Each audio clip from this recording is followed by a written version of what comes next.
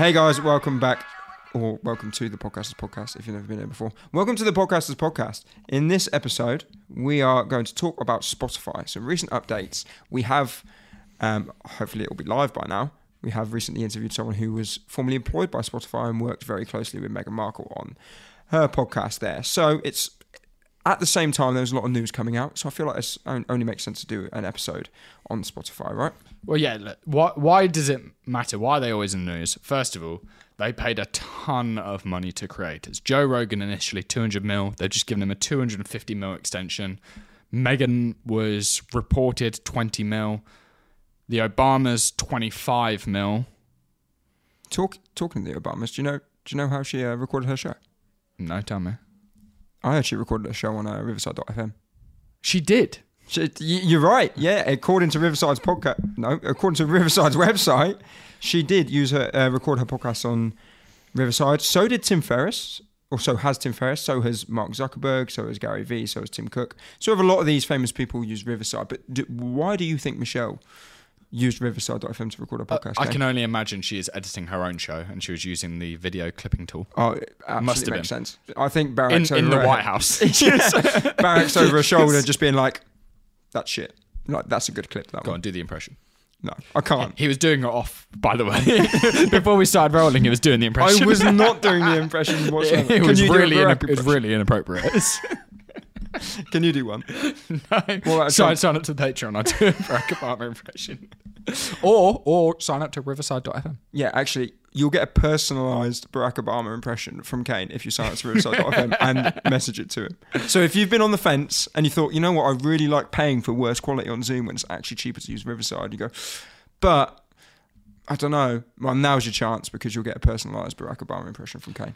Awesome. Nice. To Spotify. Yeah, back to the content. This was that interview. It should have come out on Tuesday. Right. All things going correct. It should go on Tuesday. Don't hold that to us. Yeah. And it was definitely one of the most eye-opening episodes we've done because it's the first time we've interviewed somebody who's in the celebrity space. Everything we talk about is indie creators. And everyone we've interviewed have been indie creators. And do you know what? Tell you what, give yourself a pat on the back. Go on, give it a little, that's good. So autistic.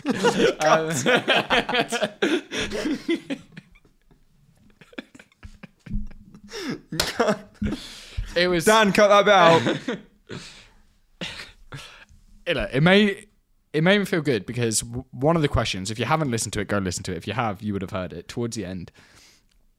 I said, if you didn't have $1 billion PR budget in celebrities, how would you promote a podcast? And she essentially said, collaborations. Go on other people's podcasts, do episode swaps, do an episode, put it in each other's feed. All the free shit we talk about is exactly what they would do. Is that what I'm patting myself on the back for? Yeah, because we've been talking about this for 160 episodes and we were right. Oh, fantastic news. Carry on. Yeah, I mean, who would have thought? Yeah, we know what we're talking about. Yeah, it's mad.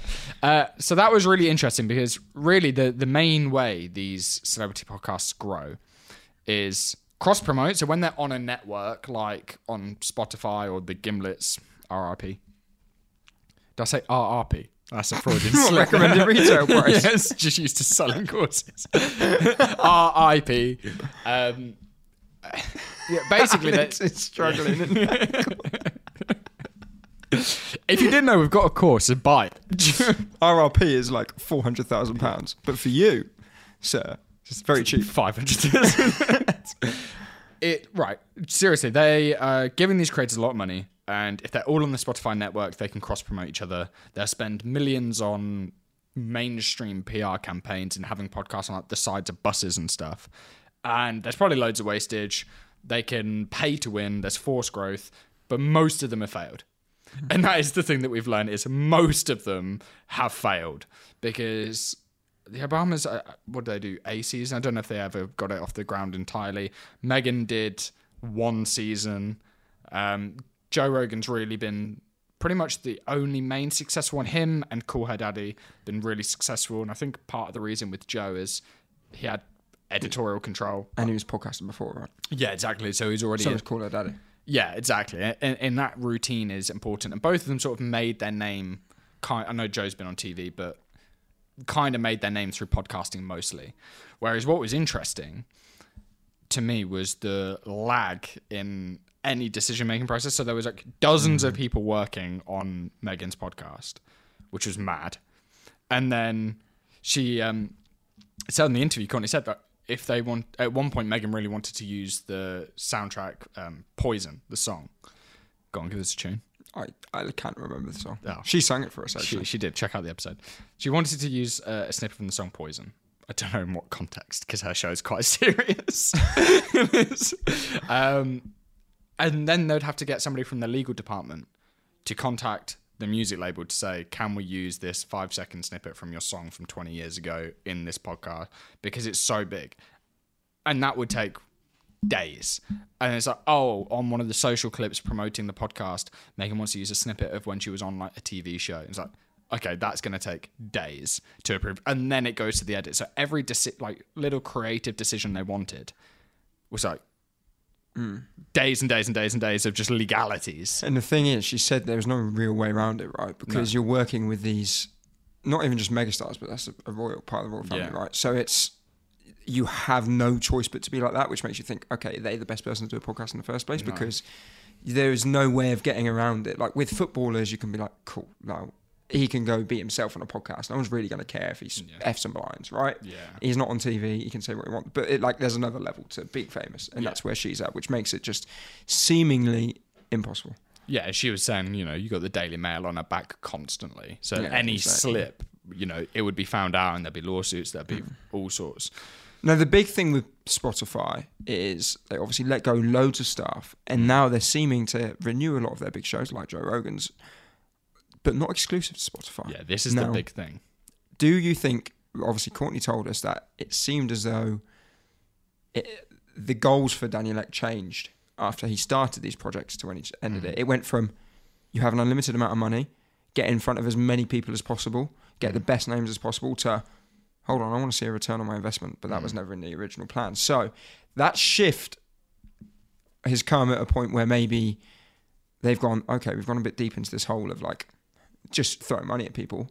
They've let a lot of people go. Now they're going, cool, how do we transform this to actually make a better ROI? And a decision that's been a part of that seems to be, well, let's stop keeping them exclusive and let them go everywhere. Yeah, I think there's loads to unpack. So first of all, sort of pre-lockdown, you're at the height of bull market, great economy. People are being they're able to borrow money for 1%. So Spotify, like you said, had a blank check and said, go get all the creators. And I think to an extent, it was just a testing phase of let's just throw loads of shit at the wall, see what sticks. And the ones that stuck, like Joe, like Cool Her Daddy, so great. The ones that didn't, sack them off. And the dozens or hundreds of staff that worked on those shows, get rid of them too. And what did work, let's put all of that money saved by not paying those creators, not paying that staff, and double down on the ones that did work. Because what was said on the episode with Courtney is they wanted to be the biggest podcast player in the game. Now, reporting's a bit inaccurate that it's believed to be YouTube, but nobody really knows because it's not like a podcasting player specifically. But if you exclude YouTube and you've got Google, Amazon, Apple, Spotify's the biggest. So I think they won that and they got all the subscription. And now, like you said, it's about how do we maximize profits? Great. Less creators. We've already got people paying the subscription. Now they're paying. They're probably not going to cancel anytime soon. Now let's have non-exclusive, put Joe on all these platforms like Apple, and we'll just rake in the sponsorship. Because think, in over 10 years, they would have paid him $500 million. That's crazy. For podcasting. And he still owns it. And he still only has one editor, doesn't he? Yeah, it's Jamie, the producers. It's a company or operation of 3. So he's got Jamie, the producer, because it's not really... the only editing is if somebody goes for a piss. And literally it cuts it and then it cuts back as they're sitting down here. And that's basically it. And they've got the JRE Shorts channel with like the 10-minute excerpts. But it's not... they don't really do edits. So it's Joe, Jamie... I can't remember the third guy's name, but he's the guest booker. Nice. He organises it. So it's a small operation. For the world's biggest podcast. Yeah, but for a massive operation Compare at the same that time. to, Do you know like, what I mean? The Obamas and the Meghan podcast. It's crazy to think they've got a million chefs. A million chefs, yet the biggest podcast in the world has 2. Yeah, which is really impressive. They've done a great job, and obviously people love it. And I think it will grow now. Because I even said to Courtney, like, I used to listen to it fairly often. As soon as it went on Spotify, I've listened to 1 episode. Because I just hate using Spotify. And it was really weird because we did that interview, and it was like that afternoon, and the next morning it came out that Joe's going, everyone's going, it's non-exclusive, you can get them anywhere. And I think it's good for them because it's going to continue to grow. And Spotify, because they'll be the ones that are securing those deals, they'll be raking it in. So yeah, because it seems like originally it's like, oh, so you spent a lot of money to get them on your platform, now you let them go. But Well, Spotify would have made a profit because they would have got the subscriptions, but they made all the ad money as well. But you got to remember when they first done this, it was a different goal, right? So when they first done this, it was like, let's just be the one. So you look at Saudi Arabia and boxing, right? It's like everything where we are. So people associate podcasts with Spotify. Now they've gone from, I don't care if people associate podcasts with Spotify. I want the podcast that we own to make money. Yeah. So now it's not like, let's keep them as our own, sacrifice a bit of views, sacrifice money, but everyone associates it with us. So people think podcasts, people think Spotify. To shit, actually, if we let them on every platform, it's going to get more interaction. We can get more money in sponsorship. So it's a clear representation of them going from, I want everyone to know who I am, to I want to make some money. Yeah, because I think they've achieved that. I think they are the biggest player. Now, I won't use them, but I think with most people, especially like the layman, like if you was to show your mum and dad a podcast, they'd probably listen to it on Spotify. Like most casual listeners would listen to it on. Why do you think our analytics for all of our shows are like 80% Apple? I think there's a few things. One, Apple chart still seems to be the holy grail. Spotify does have a charts, but it's, to be honest, the majority is just they put whoever they pay on there. But people, because podcasts were invented by Apple on the iPod, it's just always been that way. That's like the Grammys, it's the chart. So a lot of our promotion tends to be Apple focused because you want the reviews and you want the number one position. Then I also think if you're targeting, from what I've seen with our 100+ shows on our network, higher net worth educational podcasts in the UK, generally they're on Apple devices. Yeah, fair and enough. It's the default app, right? So it's pre-downloaded. So Spotify is that one for people who aren't sure what podcasting is and they're new to it, but a Yeah. lot of higher net worth individuals have been listening to podcasts for a long time. Yeah, exactly. It's a lot of the shows we work with, they're educational, they're for coaches or they're consultants, they're creating that content, they want to get clients in. Generally, those people are just listening to podcasts on what they've already got. And most of those people own an iPhone, right? So it's a bit of both, I think. And it's what was really interesting from this interview was she had a much more negative outlook on the industry, whereas we saw it way more positive. And it's really interesting to see. So the celebrities are almost scared that they're going, money's being pulled, budget's being pulled, shows are being shut down. Spotify were giving money to shows for 2-3 year deals, and after 4 months saying, cool, your show doesn't exist anymore. Keep the money, go. And we're thinking, oh, we're getting more inbound leads than ever. People want podcasts. Sponsors are paying 4 times as much as they were a few years People are ago. getting results for quicker. Yeah, and people are growing massively. People are blowing up on social. And the thing is, it's the feedback loop. With an independent creator, you don't have all this red tape that those shows do, where you have to have certain things approved. You need 20 people working on the show and all this slow process. It's like, do you want a podcast? Great. 2 weeks, it's out. And then 7 days later, another one's out, and it's weekly. Which a lot of these celebrities have to do seasons because there's so much red tape, and they're like, by the way that she described it, it was like a movie set. So much was going on. But The creator economy 3.0, right? yeah, exactly. It's us indie creators that can just outwork and out-volume celebrities. And also, a lot of these celebrity ones sort of grow initially because they're celebrities, but then you realise, oh, celebrities interviewing celebrities, where both of their PR managers are sat behind them, is actually really bland fucking content. It's like, oh, it's exactly the same as the TV content. Yeah, which nobody wants. Yeah. Which you said, the one with all the football pundits, like, it's the real version of them. It's not much better. Not the one where Sky says, say this or else. Yeah. It's like you can't drop F-bombs like there. I've got horrendous language. These guys. You're not surprised. They've been in football changing rooms their whole lives, right? Yeah. And they've got crazy stories. Some of them they still leave out, obviously, because they've got a better reputation. But yeah, there's some... It's very different, and it's a nice way of looking at it. But there is too many kind of super celebrity podcasts, which is just a repeat of what's on BBC. And beyond just the content, brands are partnering, well, the ones that are kind of ahead of the curve are partnering with smaller creators. Mm-hmm. Anyone who's in influencer marketing is actually turning to those people with 10, 20,000 followers. Micro-influencers. Yeah, rather than those superstars that have been on Love Island, because this is going to be their fourth ad they've done this week. Superstars. Yeah. Love Island. Not like fucking Messi or Ronaldo. I've been talking about football players. But you know how it goes. Like, someone goes on Love Island. You know, handsome brunette dude from Love Island. You know the one. Yeah. He's got the turkey teeth. Yeah. Beard, tattoos, six pack. You know the one. Oh wait, fucking all of them. But that is part of it. Those micro influencers where you can be one of one.